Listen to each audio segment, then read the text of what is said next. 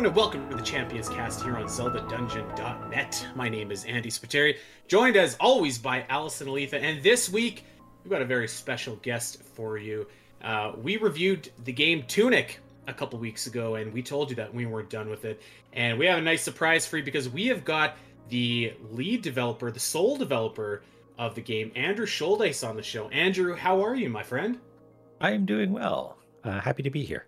Yeah, so when I was thinking of this intro, I was like, I actually, what was your official title? Because I think you kind of did everything for this game, did you not? No, not quite. I guess you could call me, yeah, the lead developer. But I had some help along the way, and we can get into that if you like. We could just jump Oh right in. I yeah. could start crediting collaborators. So, yeah, I worked on a game called Tunic, which is an isometric action adventure about a tiny fox in a big world. Sounds like maybe podcast listeners have heard of it before. I worked with Kevin Regami and the rest of Power Up Audio, who did the sound design for the game, as well as Terrence Lee, aka Lifeformed, and Janice Kwan doing the music. Also, Eric Billingsley helped out with things like level design, and I'm being published under the banner of Finji, who handle all kinds of things as well. So, as fun as it is to say, like, oh boy, solo developer, it's Right. there are some actual 100% solo developers, but they're few and far between. So I just want to shout out everybody else who's worked on the project. Yeah, definitely. And I've got some questions about some of the people that you just mentioned there, but I guess just for I'm sure you've probably got asked this in a ton of different interviews, Andrew, but just for our audience, I guess maybe just walk us through like how the general development of Tunic and how that kind of the game came to be, and just what the inspiration was behind it. Sure. So my very favorite thing in video games is mystery. That's that special kind of um, somewhat hard to describe mystery that is the excitement of the unknown, like a locked door or, the realization that something was there the whole time. Oh, goodness, what else could be here, right?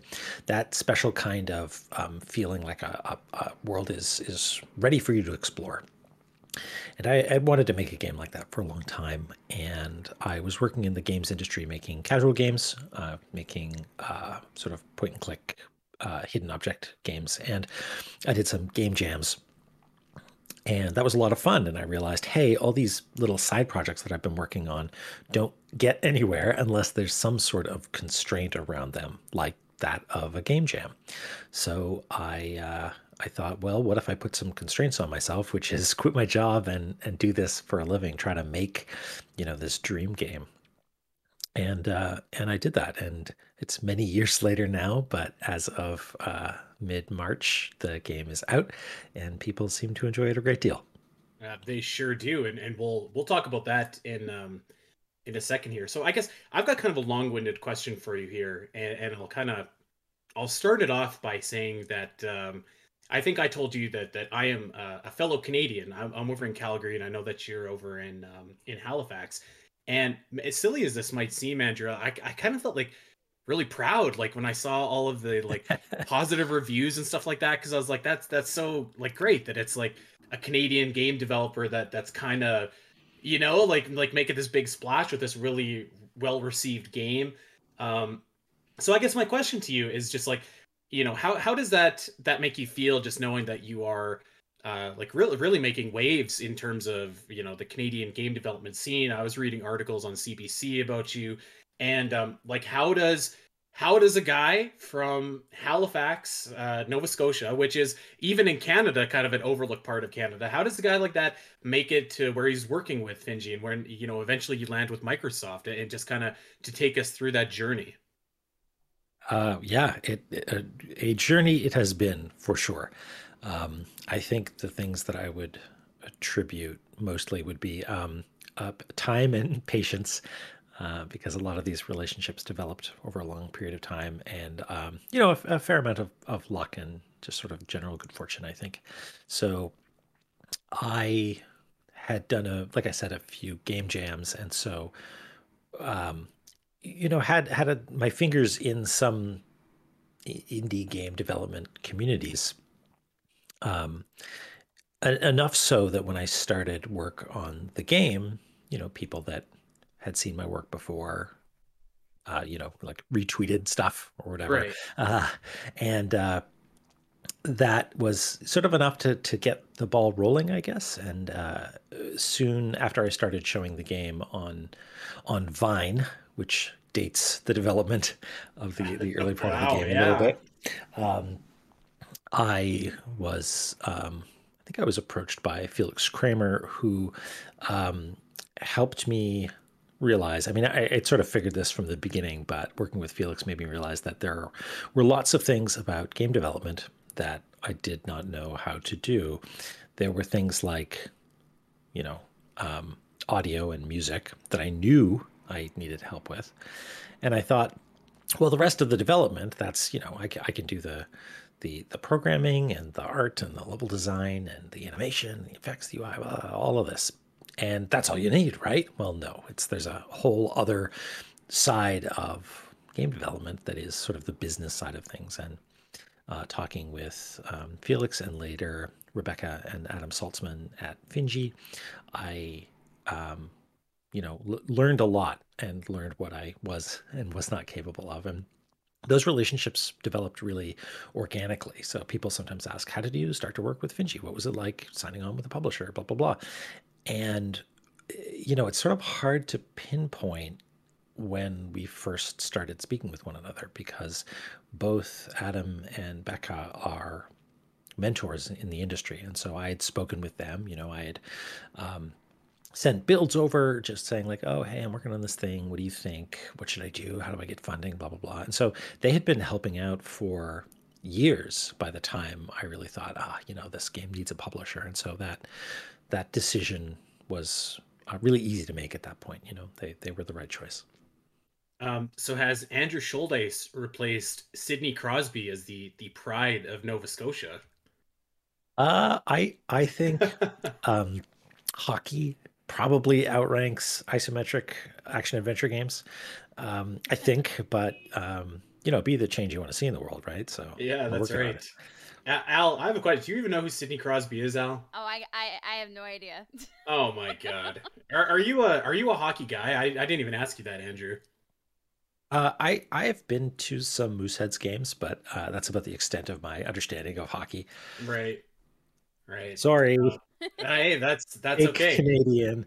Um, so so I think that Al and I have both sunk a lot of hours into Tunic, and I think that maybe I'll speak for both of us here, Al. But I think that one of the things that we came away with that was kind of like the really big talking point for us was the manual system, and I'm sure that you've kind of talked about this as well. But it was just such a clever a clever gameplay mechanic to kind of unleash abilities that you didn't know that you had, while also kind of making it feel like a reward, and like B kind of like a nice bonus almost. So it was all of these things kind of wrapped into one, and I thought that it was a really clever like mechanic to use in the game. Where did you come up with the idea for this manual system, and I guess the whole idea that this is going to teach players about abilities and stuff like that they didn't know that they had. Right, absolutely. So I love instruction booklets or manuals or booklets as they're sometimes labeled in the era um, deeply because they are some of my first exposure to video games. I spent a lot of time um, not playing video games, but just having someone playing the game in the room and me leafing through the manual and looking at Hmm. secrets and trying to understand things.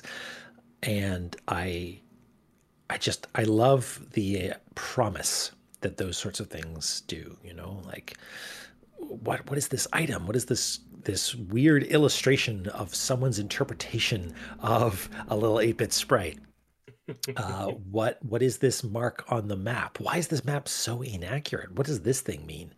And flipping to the back of the manual and seeing all the cool stuff that you'd get later in the game, but you feel like you're not ready for. So I have a lot of fond memories of those, and it just made a lot of sense. It was on my mind while I was working on a game about mystery, and I the absolute perfect sort of secret in my mind is one where, first of all, its presence is tantalizing somehow. There is a metaphorical closed door somewhere, and when you open that door, what's on the other side is not a trinket, a MacGuffin, you know, that would be fine. More game, like discovering, oh, there's a whole new area here. Oh boy, that's even better. But the very best thing is something that not only gives you something new to explore, but something that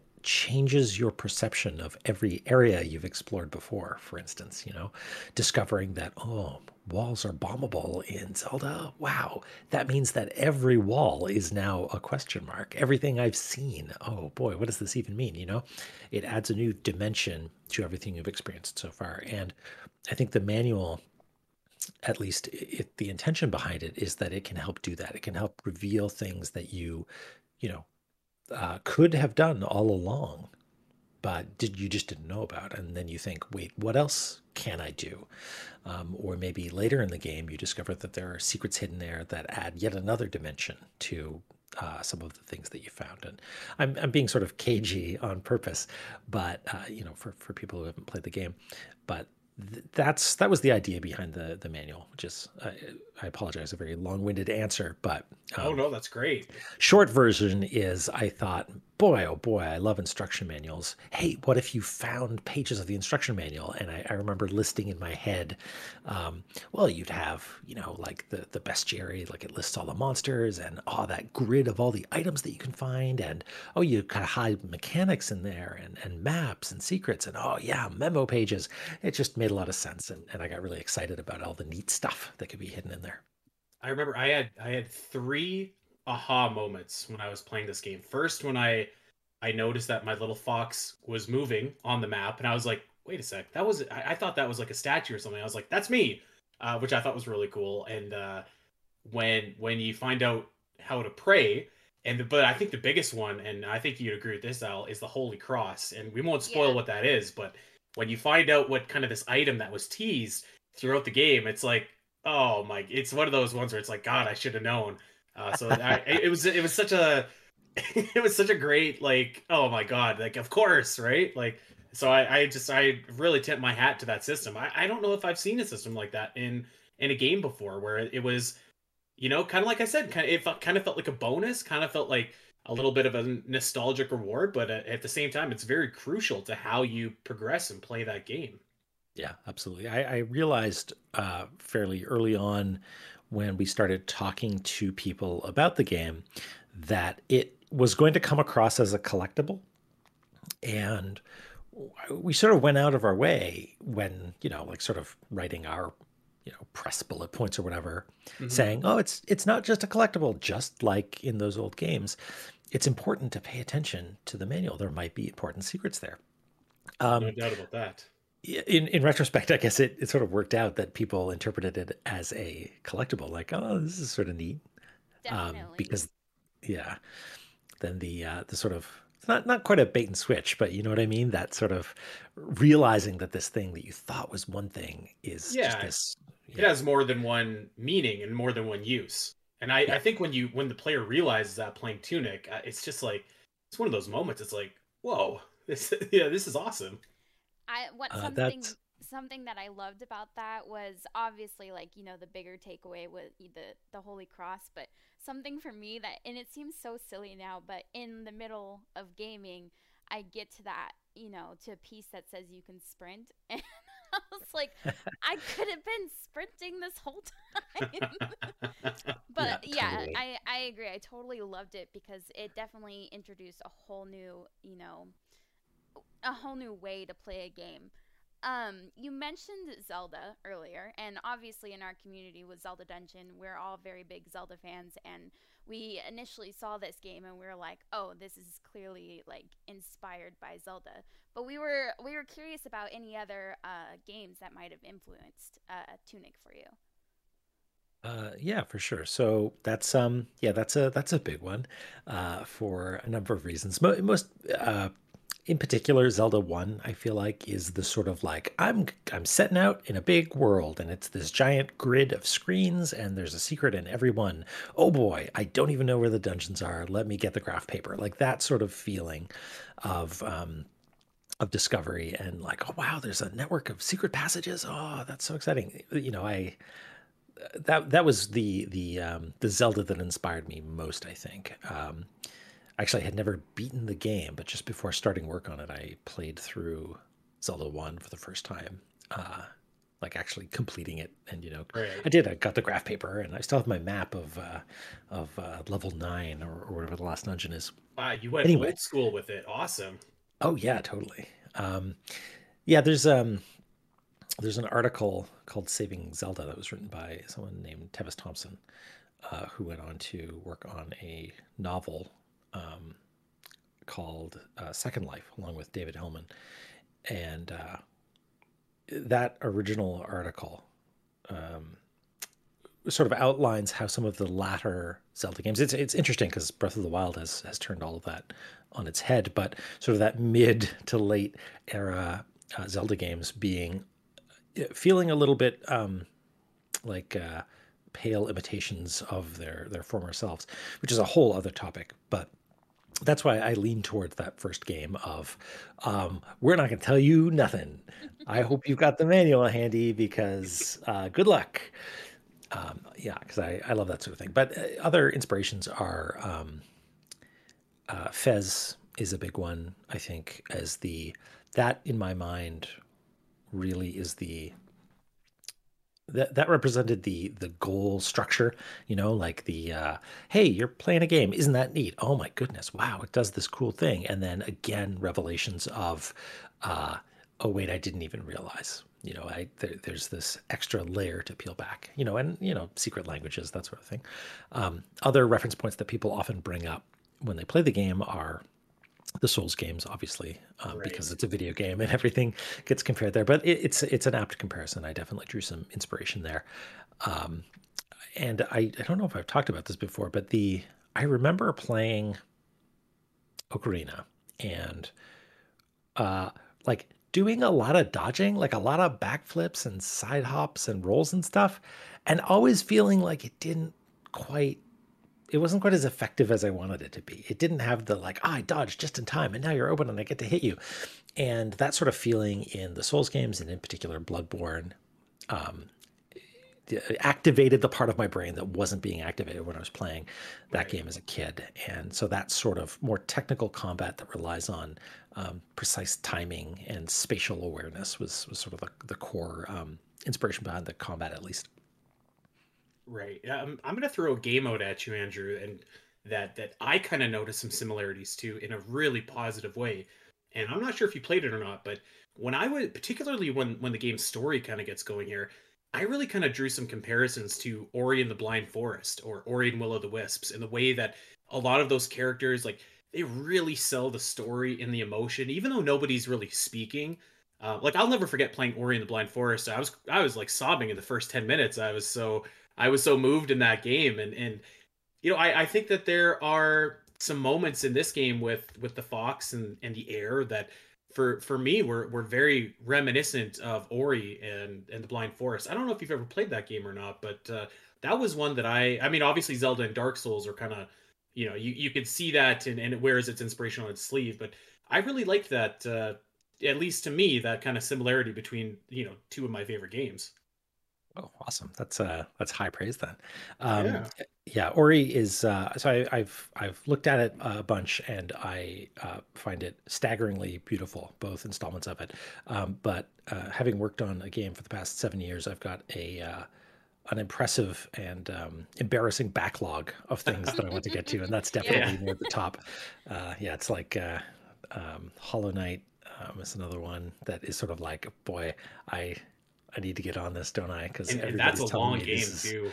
yeah, yeah.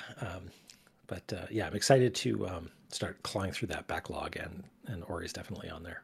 Well, I'll tell you, Al and I haven't been developing games for the last 7 years, and our backlog is pretty ridiculous Yes, too. So don't feel it is. bad.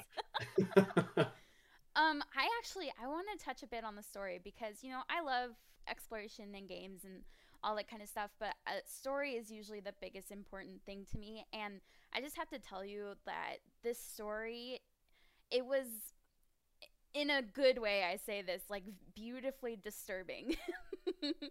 And I wanted to get I guess some of your thoughts on where you got inspiration for the story, and for people who are listening to this episode, they might have heard our review episode and we did go a little bit into spoilers, so please feel free to talk freely.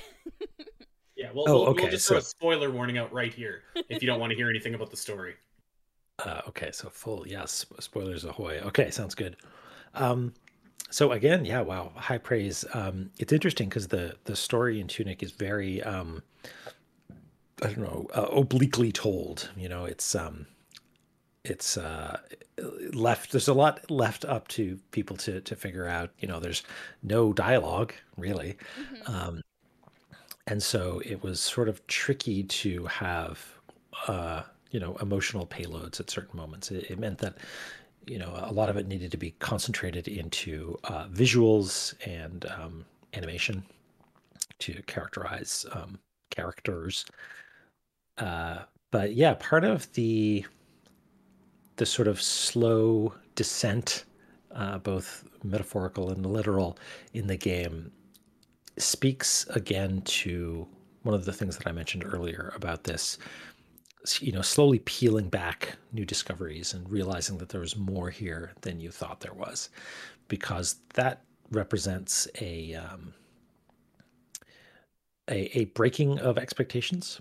There's a talk by Jim Stormdancer of Frog Fractions fame, uh, who outlines sort of a number of different techniques to have this sort of surprising mystery in games. And one of them is establishing a sort of like an emotional um, upper level. You calibrate the person's expectations.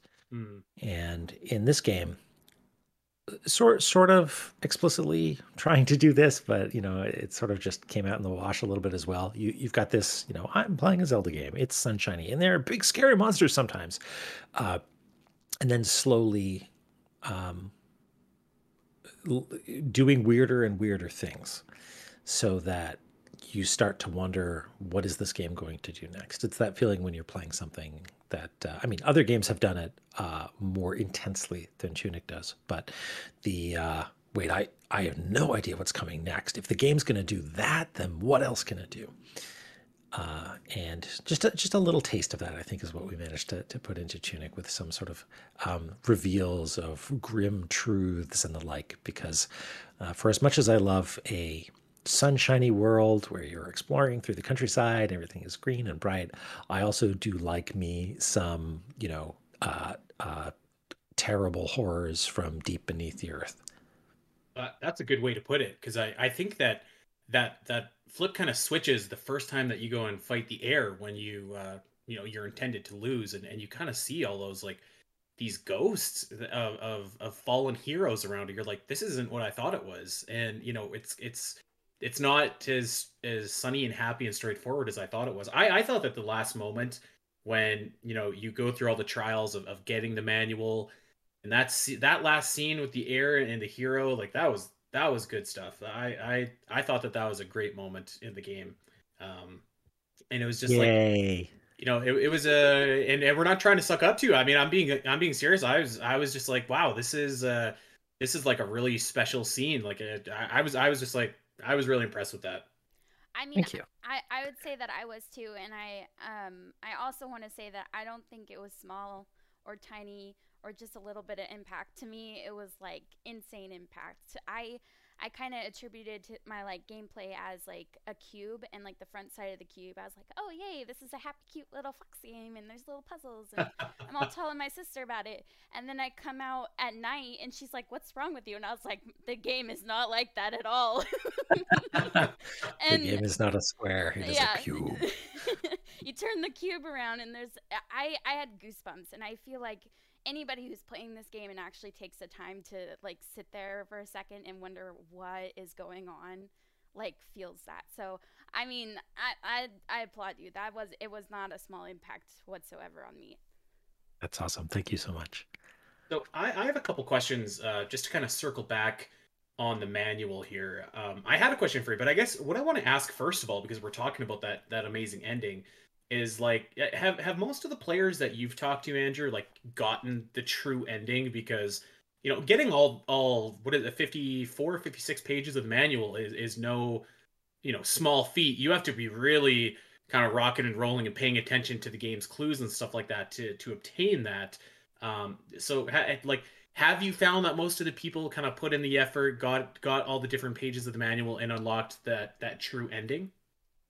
Uh, that's a good question. I don't think I could speak statistically. I guess we could look at, you know, Steam Achievements or something, yeah. achievements, or yeah, to figure out what the breakdown is. Because most of the time, if someone wants to talk to me, they have either done both endings, or done one ending and then like looked up the rest of it, or watched a video or something like that. But Right, so right. most of the time, people have gone through and done it. But what I've observed is that um, people will we there was a bit of a back and forth before launch about how we should direct players gently from ending A to ending B. And it Right. ends up being like pretty explicit. In some cases, there's some manual pages that you find that are like, it's this or this. There's another one. Please go do the other ending.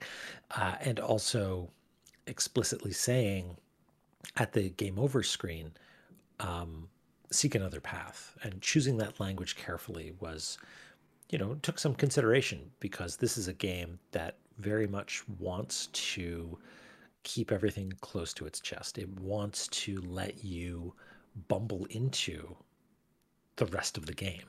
Right. But that was a point where we thought, no, we owe it to our players to let them know, just give them the gentlest nudge to let them know that this game has more for them. Right. I just did a quick look, and it looks like that achievement. Thank you for playing, completing the manual is not a whole lot of players have gotten it. So, but I agree. Like the game does tell you like very specifically, like, hey, I encourage you to go find the rest of the manual. But my initial question before I got sidetracked here was about the actual manual itself. I thought that as we kind of been saying, is such a fantastic piece of this game.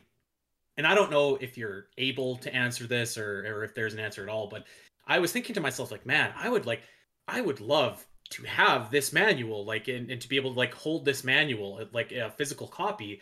And I kind of got to thinking, like, this kind of seems like something to me that a publisher like limited run games or something might put together, where like they have a bunch of memorabilia that's packaged with a special edition. So I guess my question is twofold: is there any plans for like any kind of merchandise like that? And then maybe is there a plan for like a physical run of Tunic down the road? Is that in the works? There are no official announcements about anything like that right now. Um, you are not the first person. This may come as a surprise. You're not the first person necessarily to suggest that a physical copy of the manual would be cool. So it's definitely something that we're keeping in mind. Right. It's interesting because you wouldn't be able to have it as a normal game manual, because it's like, hey, here's a game, read the manual. Well, you've sort of uh Very true. Yep. obviated half of the, yeah. It's so it would be an interesting sort of puzzle to solve there, but there's ways around that. Oh, I would love to have that manual, even if I can't read what it says. I think that it would be cool. So I've got a couple questions for you. When we started this, you mentioned that that you had had some, some help from some other developers, contributors, and stuff like that. And you mentioned Lifeformed in particular, and I wanted to talk about how that connection kind of came to be because I feel like the soundtrack for Tunic was really quite exceptional and like really in a very, it wasn't quite Zelda, but it wasn't dissimilar either, where it felt nostalgic, but it was like kind of its own thing. And there are people that can describe music really well. I'm not one of them, but I thought that I thought that it really kind of nailed the vibe of like what you would want a kind of, modern Zelda-esque game to sound like, while kind of having an identity of its own. So how did you get connected with Lifeformed, and were you involved with the process of creating that score for Tunic? Yeah, so I had been listening to an album by Lifeformed by Terrence called Immerse, which was composed for the Double Fine documentary thing, whatever it was called, Double Fine Hmm. Adventure. And it it's a tremendous piece of work. You should go check it out. And it inspired a lot of the thoughts that I was having just before I started work on Tunic, like this, you know, this world with, sunshine and adventure and just running around at top speed trying to find secrets in the world. And, even the titles of some of the tracks were evocative, like a coin under every rock. And so when I was prototyping the game, I was listening to that music a lot, and I put together a little miniature trailer thing using Terrence's music. And I sent it and I said, hey, here's this little video. And at the end, it says, hey, what do you think? Do you want to work together? Do you want to make a soundtrack for this game? And he said yes. And it took a long time for me to finish the game and for that to all come together, but it happened, and I feel able to gush about the soundtrack in Tunic pretty honestly because I had very little hand in it. I provided direction and help with things like implementation, obviously, but oh, this is a cave full of frogs, and sometimes they find you, and it should feel like this. And here's the music that I think of when I think of sneaky music and stuff like that. And Terrence and Janice and I also worked closely with Kevin, who's the not just the audio designer for the game, but sort of like the audio director. So he sort of headed up a lot of that communication with Terrence and Janice as well. Um, but the end product is, yeah, it's amazing. It's different than Immerse and is its own beautiful thing. And I agree. It's interesting. It is both uh, sort of ethereal and broad and relaxing and dreamlike, but also has strong themes and has moments of intensity. And it's just I got like the final album like Flax and was playing them without playing the game. Like I'd heard the music a quadrillion times while Right. debugging and playing the game and stuff. But just being able to sit back and listen to the album masters was like, dang, this is good. This is real good. So yeah, you should go get it, Uh, podcast listener. I'll tell you what. You talk about moments of intensity. I've got that boss scavenger theme burned in my brain Yes. because I must have fought that guy like 50 times before Yeah, I right. finally beat him. Yeah, that Uh, one's real tricky. That's one of the ones that I hear about a lot. We balance the difficulty of that quite a bit, like down. But one of the goals that I had, so the QA team is another important contributor to this project because they weren't just the here are the bugs, please fix them team. This is the internal QA team at Finji. They would also be extremely valuable resources for playtesting and refining stuff because they played the game a lot and they had gotten right. good at it, but they also remembered their initial experiences. They weren't involved in the behind the scenes, so the version of the game that they were playing was largely the completed one. So we had a lot of back and forth there, and they were like, yeah, this is really hard and it needed to be dialed back, but the it ended up being mostly about like frame timings and hitbox stuff, because the suggestion to ever have the scavenger boss lay up for just 1 second was like, well, that's sort of antithetical to this idea of it being this, brutally hard white knuckle thing. It was fans of Bloodborne. The music that I was listening to before Terrence composed that, Terrence and Janice composed that nail biting track. What I was listening to was the track "The Hunter" from the Bloodborne soundtrack, where you fight Father Gascoigne for the first time. I And I I'm just gonna say I absolutely love knowing now that that Yeah. fight was dialed back. I was gonna say too, like I somehow stumbled on him before I stumbled on the librarian and the I forget the other boss's name, but the blue ring was the first one that I got. So he was my Oh first boss, and wow, I was very like, oh my cool. god. I was running around actually with the cavities had been like zapping my life down to nothing because I didn't have the card with the mask. So I was running around with like one hit left before I died, and I finally got to the save station or the statue there and had to fight this guy a million times. But Wow. that was a mighty fine feeling when he finally went down. I'm not gonna lie. Yeah. That's so awesome. Yeah, kudos. That sounds hard. It was hard. Yeah. We have the same question kind of about the illustrator of the manual. It has a very like original NES aesthetic, so we were kind of wondering the same question, like how did that relationship come about as well? So we knew that we wanted to do well. From the very start, very nearly, I thought this game has to have a manual. And one of the things that I really liked about those old manuals was how some of the illustrations were, you know, sprawling illustrations, storybook style spreads across the page of, really awesome things. Like here's a painting of Hyrule, or here's this image of Ganon who's just a shin. He's so big that you can just see part of his leg, right? Like those illustrations were really cool, and I knew I couldn't do the cool ones, but I could do the other sorts of illustrations that I like, which are the rinky-dink little illustrations in the corner of wide link, if you know the one that I'm talking about. Hmm. So the the process was I knew I could handle some of these doodles, but some of the ones that required a little bit more gravitas, we needed an illustrator for. So we reached out to Mako, who's an illustrator who I think mostly has their home on Instagram.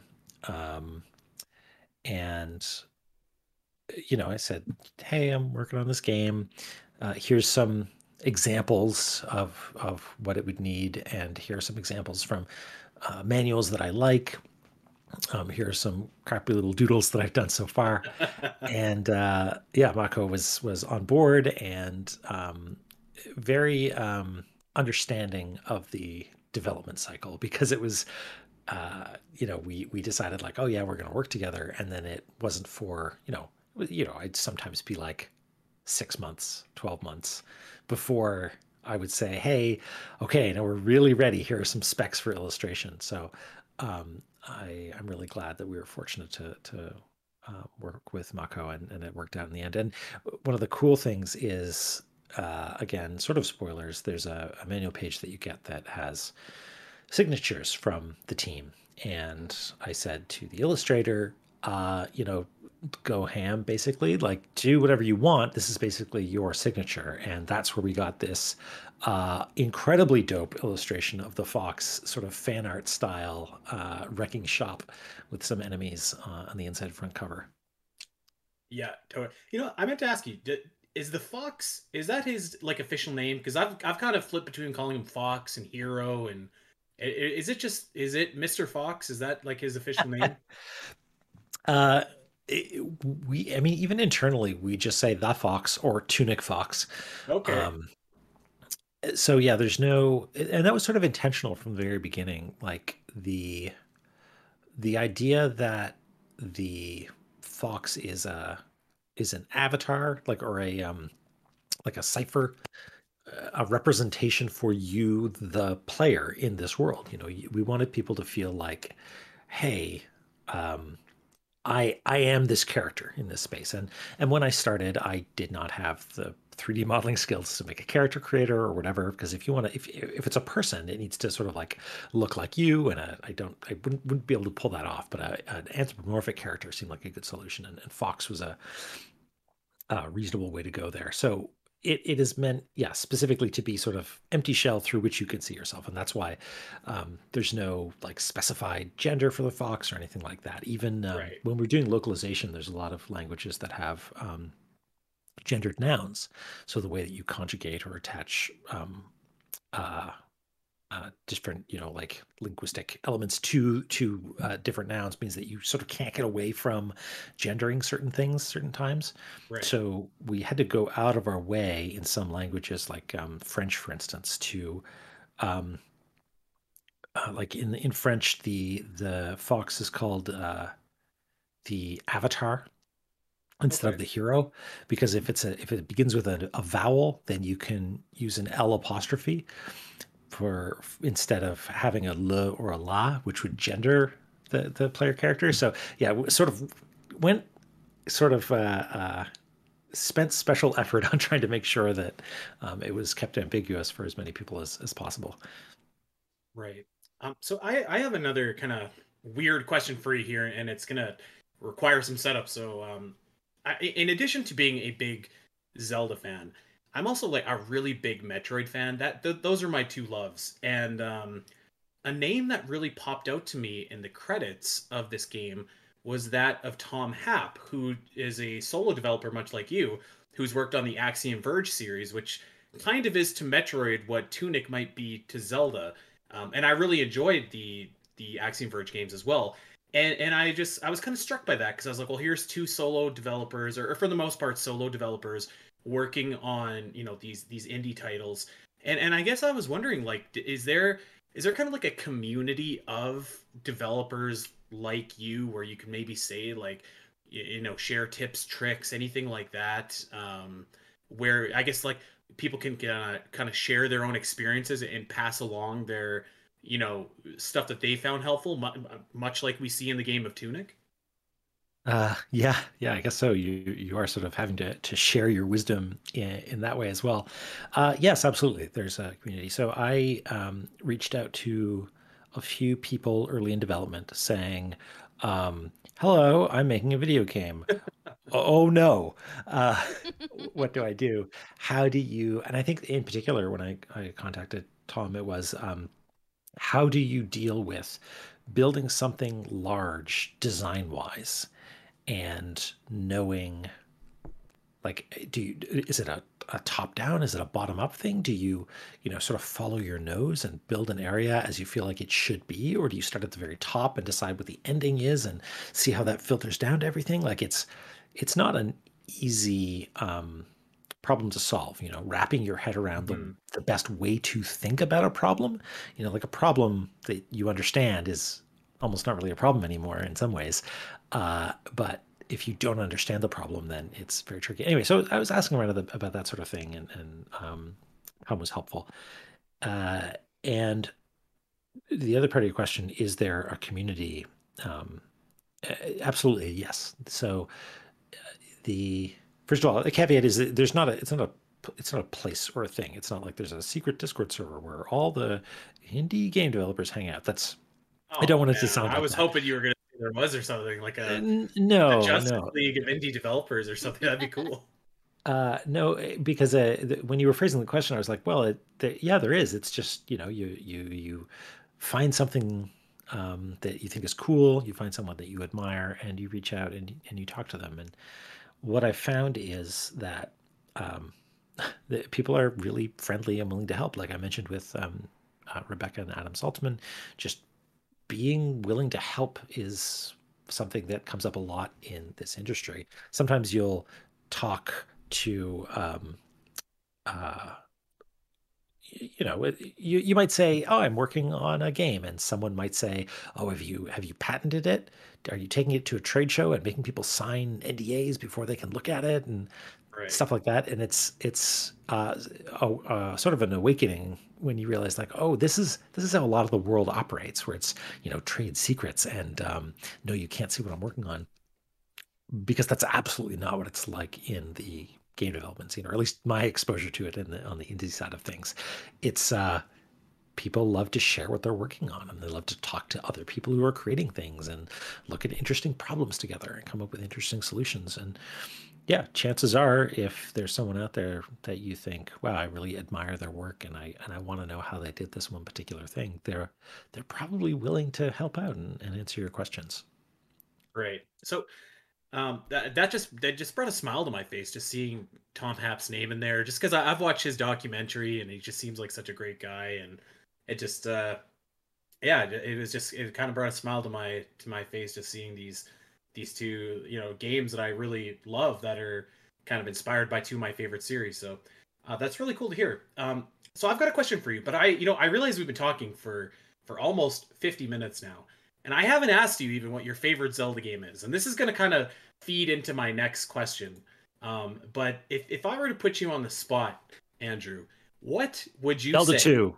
Oh no. Real okay, Allison, is your head still on over there? Oh no. Oh Now, man. Zelda 2 has a very special place in my heart. I've got the manual for it, maybe at arm's reach. I don't know where it is. I might have put it away, actually.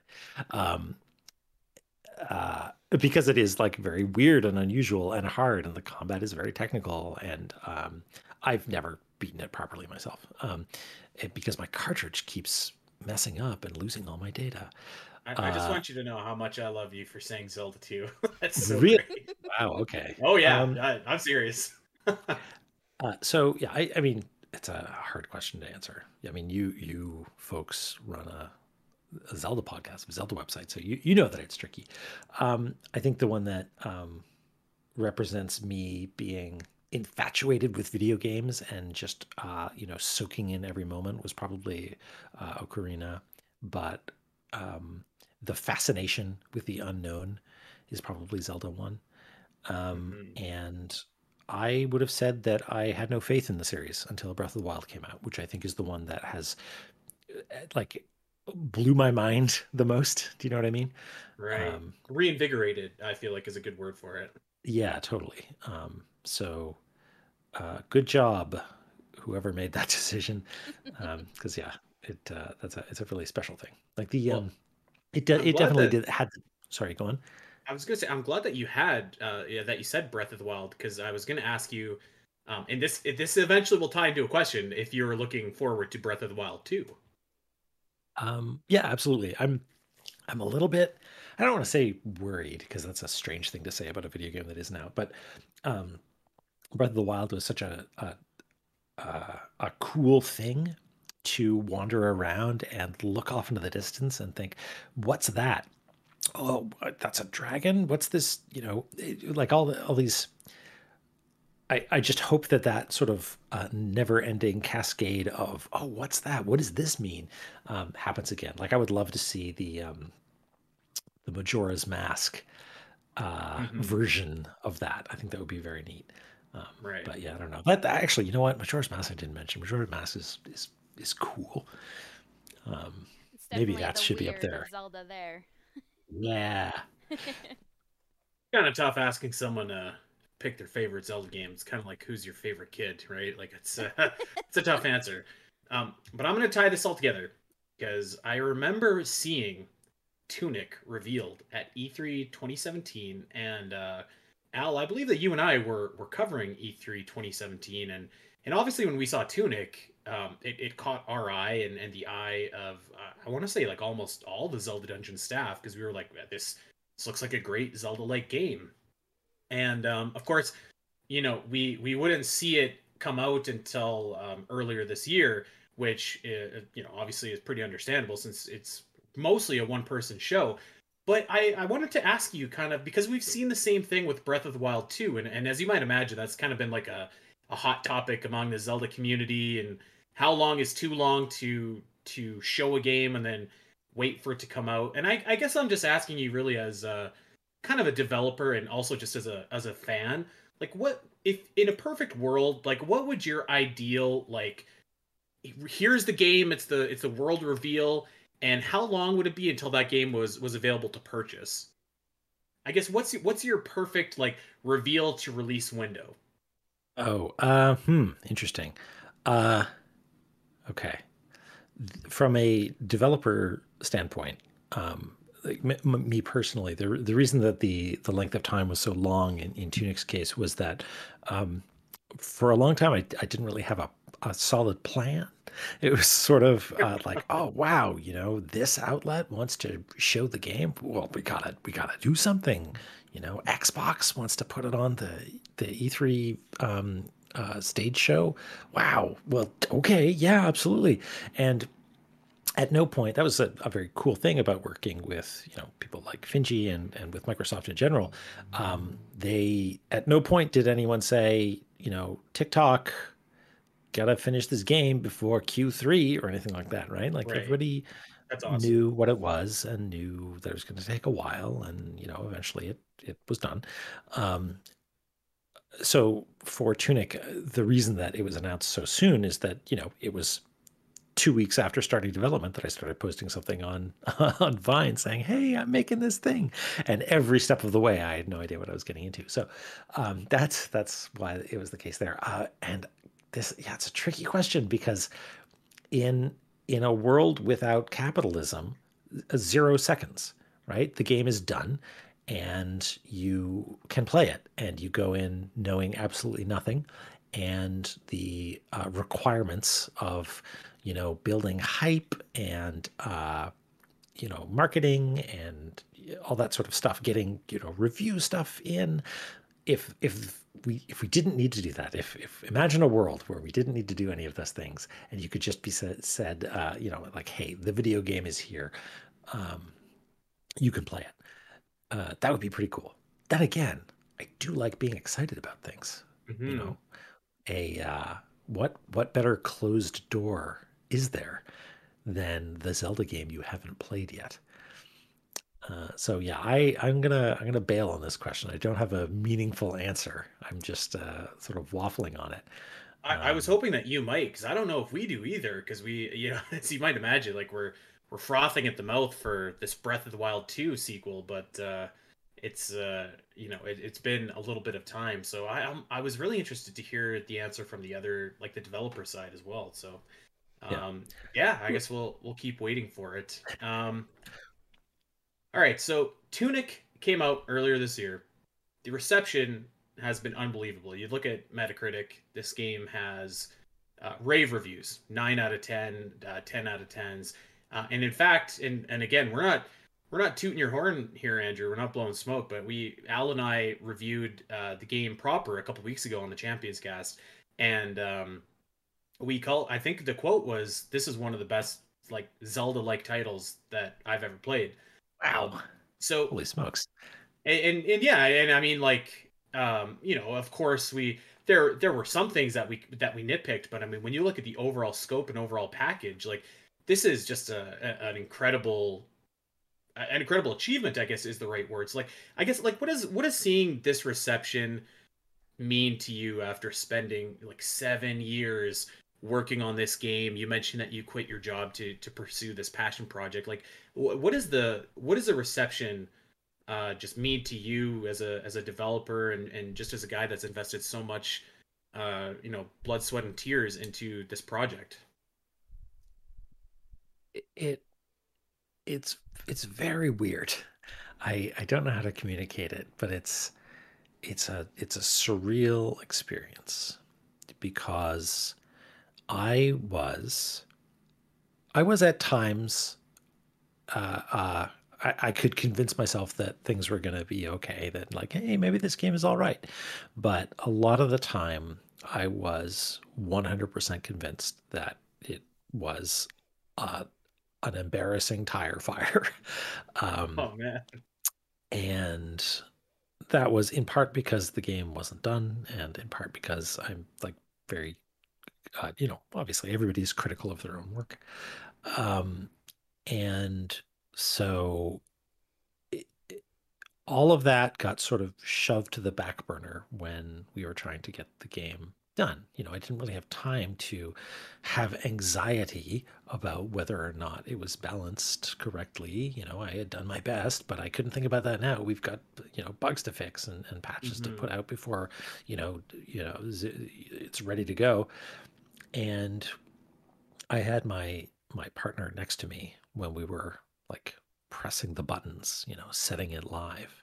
Right. And that coincided with the press embargo as well. And uh, yeah, my partner's job was to basically buffer me against all of this the stuff. Like, she would be able to read the reviews and maybe tell me like, oh, they really like this part, or um, and maybe not tell me if things were really bad. Help me out, sort of be something of an emotional firewall. Right. Um, and so the moment I pushed the button, she was able to read reviews as well because that was the embargo being up. And yeah, I forget which one she said out loud, but it was just like something 98. And I just I remember choking for a second and just my entire brain rebooted, uh, and couldn't believe it. Anyway, this is a very dramatic, emotional story for yay. I'm extremely happy about it, but it's a little bit hard to believe at the moment, and I'm still sort of getting used to the idea that people like it that much. Yeah, well, I mean, it's absolutely something that I think you should definitely be proud of. I guess so we're not developers or anything like that, but like, w did you ever have that moment where you're just like, where you were like, all right, this isn't a dumpster fire anymore. Like it's coming together and I'm making something special. Or did you allow yourself to kind of feel that way before the game released? When I was working on Game Jam games, I had this model in my head of if you work on a game long enough, you get into this real funk. There's this, horrible swampy bit right in the middle where everything seems like it's garbage. But then it all comes together and everything's great. And that's the fun bit. Um, and I remember working on this game saying, well, I'm in the soupy, awful swamp part. When's the good bit happen? According to my schedule, it's supposed to be about, halfway through. It's supposed to really start coming together, and then it's really fun for the second half. And it turns out that just doesn't work, at least not for me. It's because a larger project is made up of so many small things that all need to work together, like design wise and technically and all of that. There isn't really that one singular moment. It's a series of smaller moments, and that did happen. I mean, like I said, there's a lot of self doubt along the way, layered on top of all of that. But along the way, there were a number of moments where, to me, it felt like, oh, hey, it's a real video game now. A lot of those were actually related to audio work. Like having Mhm. someone be able to come in and breathe life into the animations that I've been working on.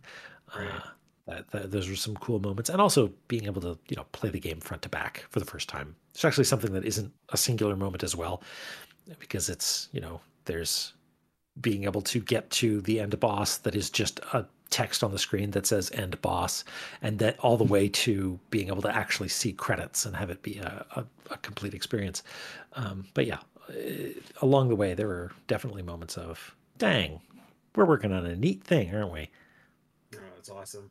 Um, all right, so I guess after 7 years, I think you're probably taking a well-earned break, a well-earned rest. But I guess we'll ask you this as we get you out of here. What's in your future? And is it possible that we see this little fox again somewhere down the road? I don't know about that. Tunic 2. Tunic. Oh, that's gold There right you there. go. Yeah, it just writes itself. Folks.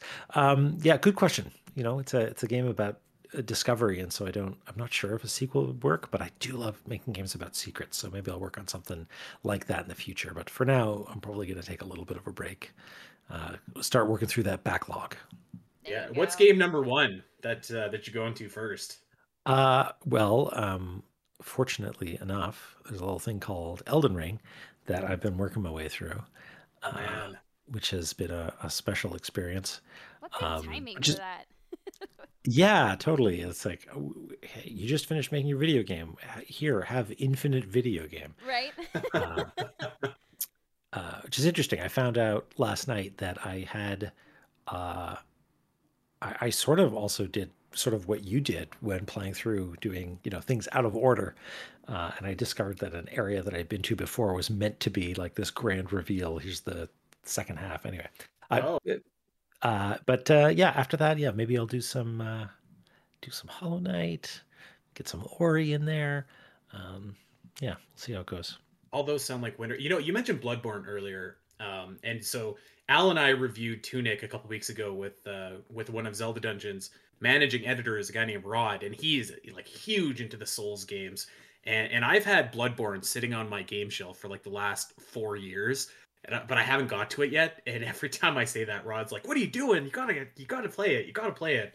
So maybe I will join you either with Elden Ring or Bloodborne because I feel like I might have an opening in my backlog here pretty soon too. So Yay! Yeah, yeah, get some Bloodborne action in there. That sounds awesome. I've heard it's such a good game, and I don't know what's wrong with me. It's literally I'm looking at it right now, and I just haven't had the time to do it. So there you go. Well, Andrew, we really appreciate you taking the time and chatting with us and just kind of illuminating us into some of the behind the scenes details of how Tuna came together and your personal insight and really just congratulations on the launch and the success of Tunic. I think that it really is kind of taken the video game world by storm. I was seeing it everywhere and again, kind of like I said at the beginning, like I felt cheesy as it sounds, I felt like really proud to see a Canadian developer kind of making waves. So, thank you for joining us and congrats, man. Thank you so much. From one Canadian to another, thank you. This was a lot of fun. Yeah. So if you want to tell people where they can check you out, if you want to plug any social media projects, anything like that, the floor is yours. Yeah, so tunicgame.com is probably where you want to head if this sounds like it's your jam. We've got a mailing list there that you can sign up for if you want to be kept up to date with stuff. There's also Finjico on Twitter is a good follow if you like pictures of dogs and information about upcoming video games. I'll just stop with the pictures of dogs right there. That's all you need. By the way, I've seen some really cool artwork from Tunic on your Twitter account and the Tunic game account as well. Really really cool stuff kind of pouring in. Yeah, it's a very it's heartwarming to see Yeah. fan art for sure. All right. Well, that is going to do it for us. Thank you again to Andrew and for taking the time with us today. We're going to get out of here, but we will be back next week talking all things Zelda. And in fact, we are going to be doing. Can't believe I'm saying this. A Triforce Heroes Ask Us Anything. So my least favorite Zelda game. You can ask us whatever you want, and I will be obligated to answer it. So make sure that you do that. We'll have a tweet go out, and you can ask us over on Discord. Make sure that you check us out over on Twitter at Spiteri316 at Allison Aletha, and check out the Champions Cast wherever you get your podcast. Thank you again to Andrew. If you are on the fence about Tunic, you got to check it out. I know we told you a couple weeks ago, but man, this is the game that's going to hold you over till Breath of the Wild 2. I guarantee it. So check it out. Until next Awesome. week, everyone. Take care. Thank Bye. you both. All right, gang. Awesome.